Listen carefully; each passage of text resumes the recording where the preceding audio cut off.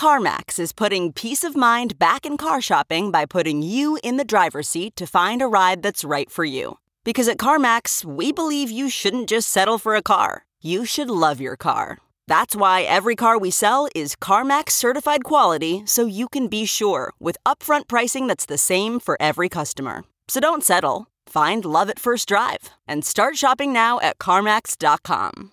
CarMax, the way car buying should be. Okay, picture this. It's Friday afternoon when a thought hits you. I can spend another weekend doing the same old whatever, or I can hop into my all-new Hyundai Santa Fe and hit the road. With available H-Track all-wheel drive and 3-row seating, my whole family can head deep into the wild. Conquer the weekend in the all-new Hyundai Santa Fe. Visit HyundaiUSA.com or call 562-314-4603 for more details. Hyundai, there's joy in every journey.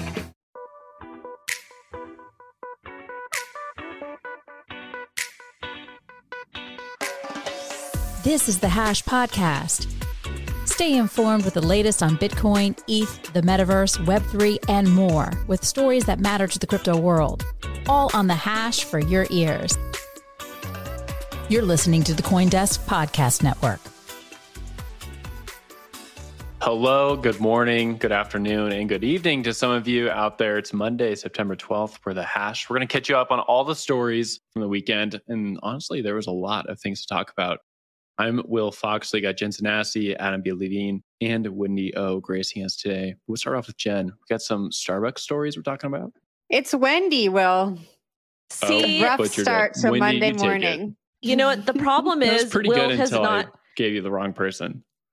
You know what? The thing is, Will has not had his pumpkin spice latte. He is not wearing his UGG boots. What are we going to do? But this is actually a I got coffee. I got coffee. But it's a Wendy. pumpkin spice. It's not pumpkin spice, hence the mistake. Are you wearing Uggs though? You're not. No, I'm not wearing Uggs. All Ship them right, to me. let's get straight into this story because I am not a big Starbucks fan, but I actually might start buying Starbucks for this program. But Starbucks to offer NFT-based loyalty program alongside Polygon. I am a big Matic holder, a big Matic fanatic, so this is outstanding for me. Basically, Starbucks is going to launch an NFT-based loyalty program with the blockchain on Polygon to create an accessible Web3 community that enables you new ways to engage and all of those fun things. It's going to be called Starbucks Odyssey, and you can earn and buy digital stamps in the form of NFTs that offer benefits and immersive experience. And basically, it's just an extension of what they currently have. And I'm just very excited for it. I think this is really going to help bridge the gap when it comes to Web3, and we're going to really get mass adoption this next bull run. And I've been screaming to focus on NFTs for the next bull run. Will, you have your hand up. Please talk to us. Yeah, I should really just give this story to Jen because she's going to be super positive about it. So I need to jump in and be really negative just to balance things out beforehand. Why do you need a blockchain for this? You don't. This is about decentralization, right? Blockchain should be decentralized. You should have assets on top of it that no one can control and anyone can use. Starbucks is using this for its own centralized platform and project and program to make more money.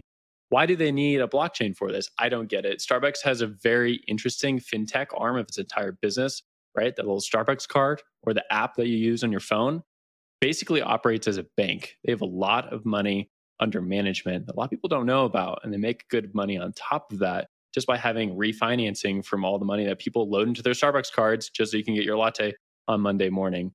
But this project is a little bit different, right? It's supposed to be on top of a blockchain, get your NFT, get your little badge, maybe get some access to that, latte in the fall that you want with your UGG boots. I don't get the decentralized part. Why not just roll it up into the app and keep it all together, right? I don't get the whole point with it. I want to give it to Jen, but Wendy, I saw your hand go up. Go for it, Wendy, and I'll take it. Okay. So I think it's just an extension of the current program they have, and they're probably just going to integrate NFTs into this because everybody wants to have an NFT. If you are a diehard Starbucks fan, and you can get an NFT that shows that you purchased 1,000 pumpkin spice lattes, why not? I think it's fun. I think it's interactive. But you can do that on like an app. Why do you need a blockchain you've for it? Purchased 1,000 pumpkin spice lattes. I'm sorry to say, but you are basic. I'm sorry. 1,000 of them? Saying, Come on. I'm just throwing out a number. Just throwing out a number. Go ahead, Jen. Okay. Will, I think you're right. I mean, why do you need decentralization for this? But I think we're far away from achieving real decentralization, right? And so for brands to eventually get to that point where they're achieving decentralization in some way, shape, or form that maybe we can't imagine right now, I think this is the right next step.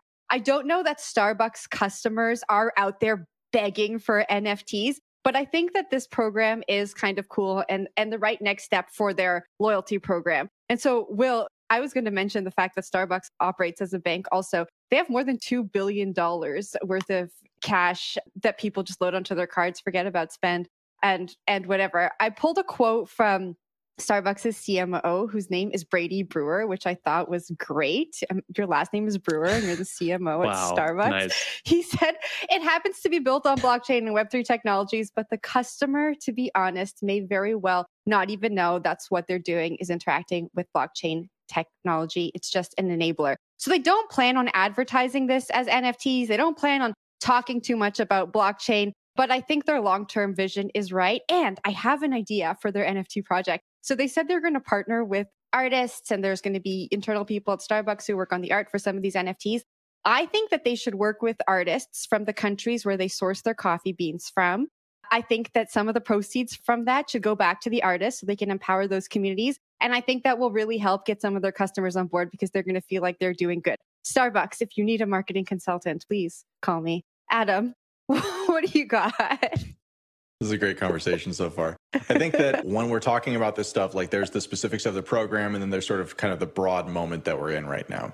NFTs over the last number of years have gone from being something that was super niche. We used to call them collectible tokens or digital collectibles to now being something that is pretty mainstream. And I think that this is just kind of another sign that we are continuing to walk down that path. To the point about decentralization, you're right, but I just think that this is about this stuff getting boring, right? Like it becoming part of kind of our everyday world and our everyday experiences to the point where we don't have to think about them as digital collectibles. It's just kind of a reality that, hey, this is a thing.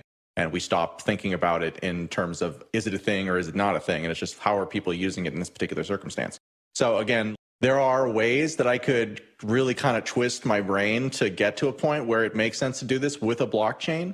But it's like the partnership with Dolce & Gabbana, right? Like where you buy 10,000 pumpkin spice lattes and then you get a single boot, right? Like those types of things. Like you could see a reason why you would want to use distributed tokens and a distributed infrastructure for something like that, because you really want neutrality and making sure that your token remains autonomous. But to the point, it is a little bit ridiculous. At the same time, I think it continues to emphasize that we are moving towards this not being a thing we think about anymore, which I, for one, am excited about. Will? Yeah, last thought on it is that maybe you can use these like Starbucks NFTs and swap them to another chain. That'd be kind of cool. I don't know. So maybe that's like the grand ambitions of it, right? Like an interconnected, interoperable Starbucks chain. You're putting way too much emphasis on this. The grand ambition here is that we talked about it on the hash here today. We've delivered Starbucks their value for doing this at all. So you're welcome. Free lattes for all. Okay, let's go to Jen now and talk about the Near blockchain. We're talking about $100 million. The Near Foundation. Yeah. So the Near Foundation just announced a $100 million VC fund and lab in partnership with Kairos Ventures. So the fund is going to be allocated to seed Series A investments, the first being in a venture lab, which is going to work with creators, talent, and franchise owners to build, test, and validate next generation platforms. I think this is a great extension of the last story, right? A bunch of money is being poured into the ecosystem to empower these creators and kind of figure out how we're going to operate with the technology in this Web 2.5. Because let's be honest, we're always talking about Web 3, but Web 3 is not here. We're still very much in Web 2. Wendy, tell me what you make of this story. I think that this is a good thing. I like to see people dump money into the underdogs. And we know that this I saw your face. Adam. Don't come for me this early in the morning. Okay, please. I had a very long week. I think it's a good thing. I like to see it. Like, hopefully that they will do good with this money. Hopefully it won't be that big. I can't say the word on this show, but hopefully it won't just be a bunch of money going where it's not supposed to go. Hopefully it'll go to people that are actually building some of the underdogs. I love to see that. But then again, it is crypto VCs, and I do not trust most crypto VCs as far as I can throw them. I'll give it to Adam since he's making faces at me. I am making faces, but it's not at you. It's at kind of the whole situation that we find ourselves in. You know, there's just so much money floating around these kind of worlds to be the next big thing. And everybody's trying to figure out, how do you get to be the next big thing? When a lot of the sectors, again, like we saw so many of these projects come online with the idea that they were going to be the next Ethereum. And it's been really, really hard to find that. And if you look back through the history of cryptocurrencies, what you'll find is that sector leaders, like notably Bitcoin, Ethereum, and really not much else, you could argue Axie Infinity, but I think it's a tougher argument to make today. The companies that become important are companies that do a thing that nobody thought was going to be important as far as the rest of crypto projects at the time that they launched it. And they stumble or, were correct in getting to a use case that is important. And then once they're there, they become the incumbent, and it's really, really hard to unseat them. And so I think that a lot of projects that came up with the idea that they were going to be the better, faster, more scalable version of Ethereum are now faced with the same choice that many early Bitcoin competitors were, which is that that's probably not going to happen. So the question then becomes, okay, so if that's not going to happen, and we've got all of this money and time invested into it, we have all of these people who think that we're going to be the next big thing, how do we actually deliver on that value? What is the path from here to there? I think throwing a lot of money at content creators is one of the paths that people pick. And it's kind of an obvious basic path. There's no grand strategy here. It's like, hey, people have, intellectual property that other people care about. Hey, we should get them to use our project because then that will bring importance and that provenance to our project. And I think in practice, we just have yet to see this type of strategy actually work, despite the billions of dollars that have been thrown across multiple projects towards this exact type of thing. So, this to me is not a non-story. It's a continuation of trend. And honestly, it's a little sad because the lack of creativity when it comes down to it really is that. It's like, in crypto, you've got 1% of projects that are actually doing something interesting, and then 99% of projects that are basically trying to be the next version of Bored Apes. And I think it's just, it's a tough environment because people don't understand this dynamic, and it's an important one. Wendy, I saw your hand go up, so why don't I throw it back to you? I think it's going to be very interesting to see exactly what happens with Ethereum once the merge is done. And maybe some of these projects that were Ethereum competitors are going to finally have their time to shine. We're being told that the merge is supposed to go and be very smooth. However, we don't know yet. That's a really, really, really big change to a massive ecosystem. So if there's bugs, if there's issues, that's when these other blockchain projects that have been directly competing with Ethereum, hopefully that is their time to shine. And hopefully when they created these projects, especially the ones that were done in the last couple of years, they knew about the Ethereum merge, they expected it, and they kind of pre-thought about all the different bugs or the different issues that could happen, and they've built their project to kind of absorb those issues and become better. I don't know if that's going to happen or not. I hope it does, but I have a feeling maybe one or two crypto projects can actually directly compete with Ethereum. Interesting take. I want to jump in here. Oh, three-way. I get to jump in because you guys both already talked already on this subject, so it's my turn. DeFi is something, well, it's true also, Jen. Near Foundation raised $450 million over this year for DeFi specifically. The Near Foundation is really good at raising money.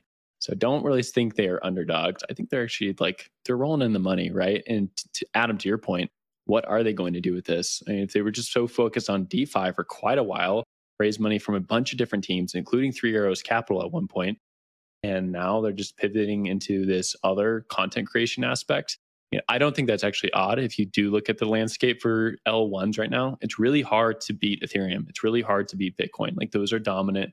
They're not moving. The only thing you can really pivot into is maybe offering something else that Ethereum is not very good at.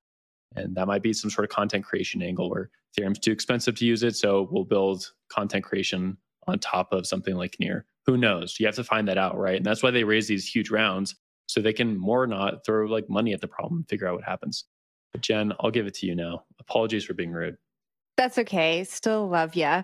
So one of the executives mentioned in the story said that they're really focused on bringing engagement to consumers and fans. And there's so much money being poured into the space. We talk about it all the time. A lot of the stories we're talking about today are about consumer and fan engagement.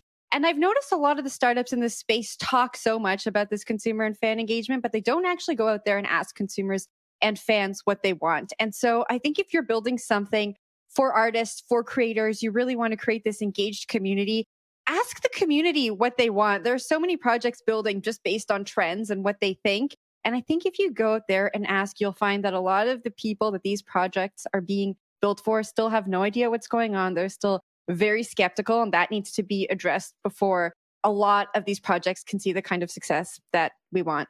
Adam? Yeah, I'll just add that there's a tendency to look at people who are in high placed positions, not unlike ourselves on this show, by the way, I'll mention, and assume that they have some type of insight that is fundamentally better than other people, and that they have some type of knowledge that will lead them to make decisions that are better. And I used to believe that. And then I paid attention to crypto for 10 years really, really closely. And what I discovered over and over again is that everybody's just people. They're all just people. Nobody knows what's going to happen. Nobody knows what's going on, right? Like, and as a result of that, again, like this idea, that there's some like amazing plan at work here behind many of these projects, it's just not true. As you said, Jen, like this is trend following more than anything else. And by the time something becomes a trend, that's the point at which the opportunity to take advantage of that trend from a business sense is typically already gone.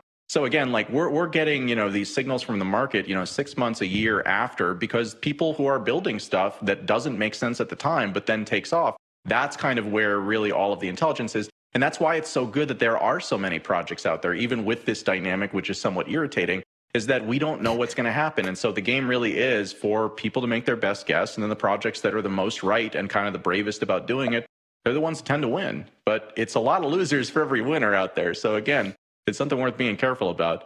Wendy, I think we're almost done, but I'll throw to you for a last word. As a content cringe-fluencer over here, content creation is very, very important. But at the same time, I always tell my audience, hear what I say, but listen to yourselves. Hear my opinion, but make an opinion based on your own choices, what works for you. And I think it's important to do that. And I'm done.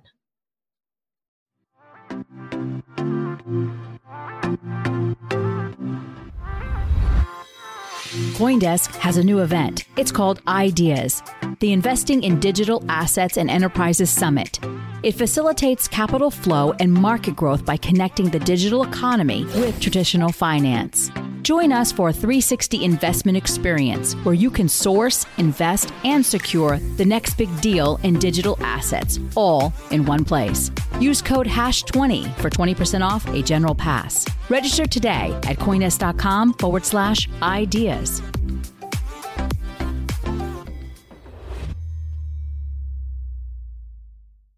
Let's talk about a new report coming out from the White House following executive order from the Biden administration last March to investigate different aspects of cryptocurrency from a bunch of the federal agencies. The first one we have on deck is actually about mining. So, of course, we're going to get a lot of these over the next few weeks. There should be about 12 government agencies giving out their opinions on many different parts of cryptocurrency. The first one we have is on mining. This report has a lot of nuance to it. And I think we see that in the writing, the authors that they talked with, the people they investigated, just to get bigger approach or a bigger understanding of what is going on with crypto mining, which really has moved to the United States pretty aggressively after China banned the practice back in 2021. The report sort of falls on both sides, depending on who you are. Some people thought this was a big win for anti-crypto people who are against Bitcoin mining, or really railing against energy usage. And then there's a lot of Bitcoin miners out there who are pretty impressed by the research that went into this, the in-depth studies on things such as methane and gas flaring and how Bitcoin mining can be used to stabilize grids. So I'm going to throw this one over to you, Adam, to get your take on it. I like the fact that for once we have a study that both people are claiming a victory for, because to me that seems like it was actually has a attempt at credible neutrality. I mean, I'll play the old libertarian here, which is, again, we're talking about a report from a government that is fundamentally threatened by the mere existence of an alternative to its unipolar, currency system that we've been living under for our entire lives. And they're talking about this not in the context of that. They're talking about it in the context of its environmental impact. The environmental impact, of course, for Bitcoin is viewed very literally, right? It's how much energy is actually being consumed. And that's then compared against other types of systems that are out there where only a small portion of the energy usage is actually taken into account. There are these things called externalities. So although the US dollar system doesn't use a blockchain, well, it uses the US military, in order to make sure that it maintains its value. It uses, credit card companies.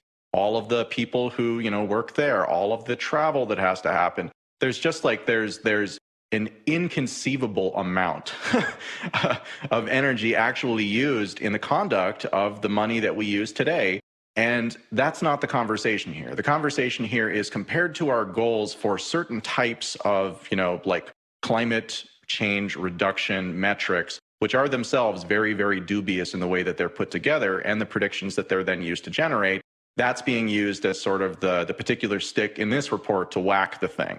So it's not surprising to me that we saw this come out. It's not surprising to me that we see both sides claiming victories for it. And it's not surprising to me that it's attempting to position itself as a somewhat neutral interpretation while completely ignoring the core question about it, which is that what does money actually do? What does money actually cost to operate? And what are the alternatives to it? Which, if you were to be honest about it, Bitcoin is incredibly efficient, exponentially more efficient than any other system that you could possibly have, even with how much energy it uses. So again, that's one side of it. The other side of it is that we're talking about policy here that the US may or may not put on top of Bitcoin and other decentralized technologies, but these are not national technologies. These do not operate in a national fashion. And to the extent that there are climate change goals that you can achieve by these things, well, all you're going to do is push the usage that we're talking about here to places that have even less regulation. Oh no. We lost Adam. Too much power going on, guys. Anymore. Blame it on Bitcoin. Bitcoin does not fix it. Just he said too much on the report. He got shut down. Too bad. Okay, I'll give my take on this story because it is pretty interesting. But I work for a mining company, so disclosure there. Definitely have some opinions on the subject. I do think that this report did a good job in terms of credible neutrality for a few reasons. One, they talked to a diverse group of stakeholders in the industry, people who have been studying it for years, people who are very against the industry. They also talked to a lot of CEOs. They talked to a lot of operators out there. So they did a good job of getting a wide spread of people who are operating in the Bitcoin mining space, which is always a good look. And I also saw that didn't come to necessarily a lot of conclusions. There was a few things out there that definitely made it onto Twitter, such as the US government might have to go after Bitcoin mining and shut down Bitcoin mining, and Congress might have to make some decisions on it. But a lot of that was Twitter and not necessarily the report, right? If you read the report, there's things on both sides that actually look pretty good, including one line that said that Bitcoin mining might be able to help the US's transitions to a green energy future. So that's pretty classic, right? We get a little bit of both. I do think that we're going to see more of these conversations pop up as all these other reports come out. Again, this was the first of many reports. We're going to see probably 9 or 10 reports in the future. Wendy, I'm going to throw it over to you. I do not trust the US government. I think that this report was probably positive because they found nothing really too terribly incriminating or wrong about Bitcoin mining. But at the same time, I believe it was either you or Adam, Will, that said that there was 12 agencies that are currently monitoring Bitcoin and Bitcoin mining or any types of POW. I think it's absolutely ridiculous that we place this many resources, time, money on this stuff instead of actually fixing the problem that we have at hand. So it's very problematic to me. I don't trust it. I think that they're going to kind of slide it in and be like, oh, this is great. This is fantastic. And then hit us with, no, you can't do this anymore. Because at the end of the day, when you take a step back and you look at everything that's going on, they know that Bitcoin is a threat to the US dollar. They know that Bitcoin is a threat to money in general. And they're going to want to stop it the best way they can. And the only way they can do that is they can't stop the Bitcoin network, but they can, in fact, put out laws and regulations that somewhat hinder it. So it's going to be problematic for me. I'm not a fan of it because I'm looking past all the veils. Jen, you had your hand up. Yeah, I just wanted to riff a little bit on what Adam was saying. I think I didn't read the whole report, but it seemed very narrowly focused and didn't kind of focus on a lot of the overarching things that Bitcoin mining could potentially affect, like job creation, economic development. And these are the conversations I think we need to have to make all of this research something that's tangible. If we're so narrowly focused, we're having the same conversation over and over and over again. Here's what's good, here's what's bad. But how does it relate to the world that we're living in? How does it potentially make it better? And how does it potentially make it worse? And I really look forward to seeing something like that come out of one of these reports. But I really am not very optimistic about it. Wow. I mean, these are the conversations we were having before. Yeah, I'm bringing the emotions. These are the conversations we were having before the executive order. And so I would really love to see these findings be applied to the real world so we can have some tangible results. But Will, what do you think? Yeah, last on this before we go to Adam's story. Wendy, to the point you're bringing up, there's supposed to be about 12 or so of these federally motivated research reports are coming out. This follows up on a Biden administration executive order from March to investigate all aspects of crypto. So it's not going to just be Bitcoin mining, though I do expect Bitcoin mining to be a focal point because of its place within the United States energy grids. And who's not talking about energy right now? Adam, let's go to your story, though. Talk a little bit about football. Yeah, indeed. They got me, but I'm back. So for our last story for today, let's have a little bit of fun. Control, please roll the sports ball intro. Sports Desk. Okay, sports, I'm told, are a pretty big deal, and crypto fantasy versions of them, although not particularly new, seem poised to finally hit the mainstream. After NBA Top Shot started tokenizing highlights from real matches at the start of the NFT boom, with collection as the only game, it was only a matter of time before we saw projects take those moments, and from other projects as well, of course, and build games around them. Well, fast forward a few years, and we have seen exactly that. And with the football season kicking off, there's some attention focused in on that area. Fantasy sports, the non-tokenized kind even, have become an enormous business, valued by some metrics at $22 billion per year. But is it really about the game, or is it just another way to gamble? And where do tokens actually come into this? And what is fantasy sports anyways? I have no idea. This is so not my thing. There's a lot to dig into here. Wendy, what do you think?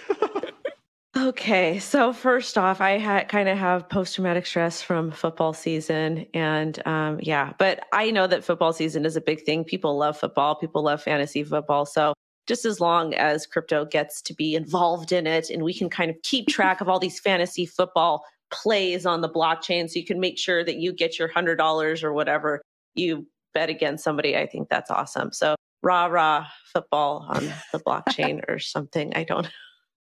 Okay, I'll pick this story up, and I have a confession. This story really made me check my biases on why I like NFTs and crypto, because I thought about this and I was like, this story is so cool. I love the fact that they're like integrating crypto, and fantasy. And I was like, wait, I've been calling all these things stupid for so long because it doesn't make sense that crypto's involved with it just because I didn't like the other thing. And I sort of had an existential crisis for a little bit this morning when I was reading this story.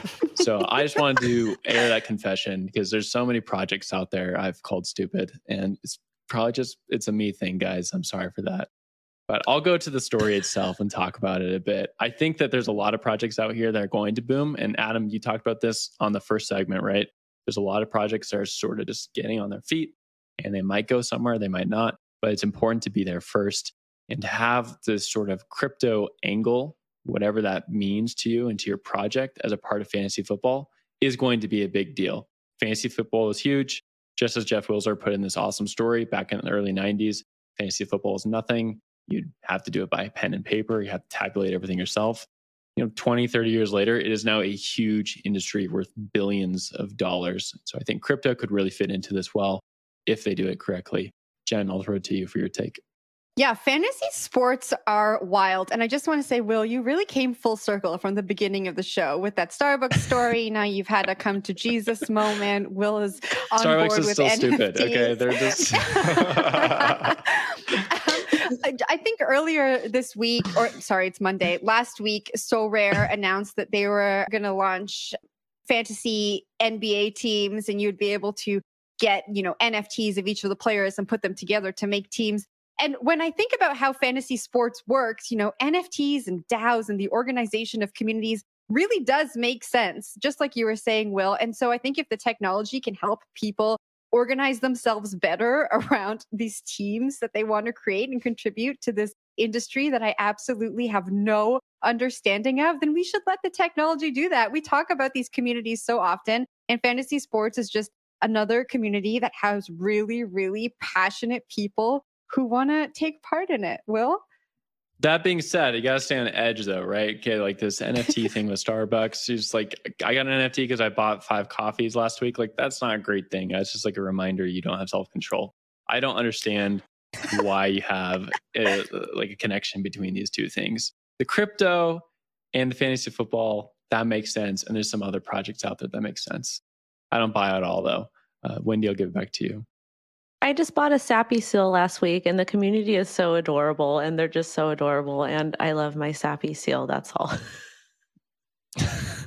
We should have like NFT show and tell on the show. We can talk about why. Here's this thing and why. Why I spent money on this? Why? It can be like it. Right? The new segment, NFT show and tell. Okay, let's wrap it up there. That was fun. Good to see you guys, all three of you. Beginning of a new week. More stories to come on The Hash. If you enjoyed listening to this on TV, I think you'll like the podcast also. Be sure to check out more podcasts on the CoinDesk Podcast Network. See you guys all later. Bye. You've been listening to The Hash on the CoinDesk Podcast Network. We would like to hear from you, so if you have any questions or comments, please reach out to us at podcasts@coindesk.com, subject line, The Hash, or leave us a review on your favorite podcast player. Thanks for listening.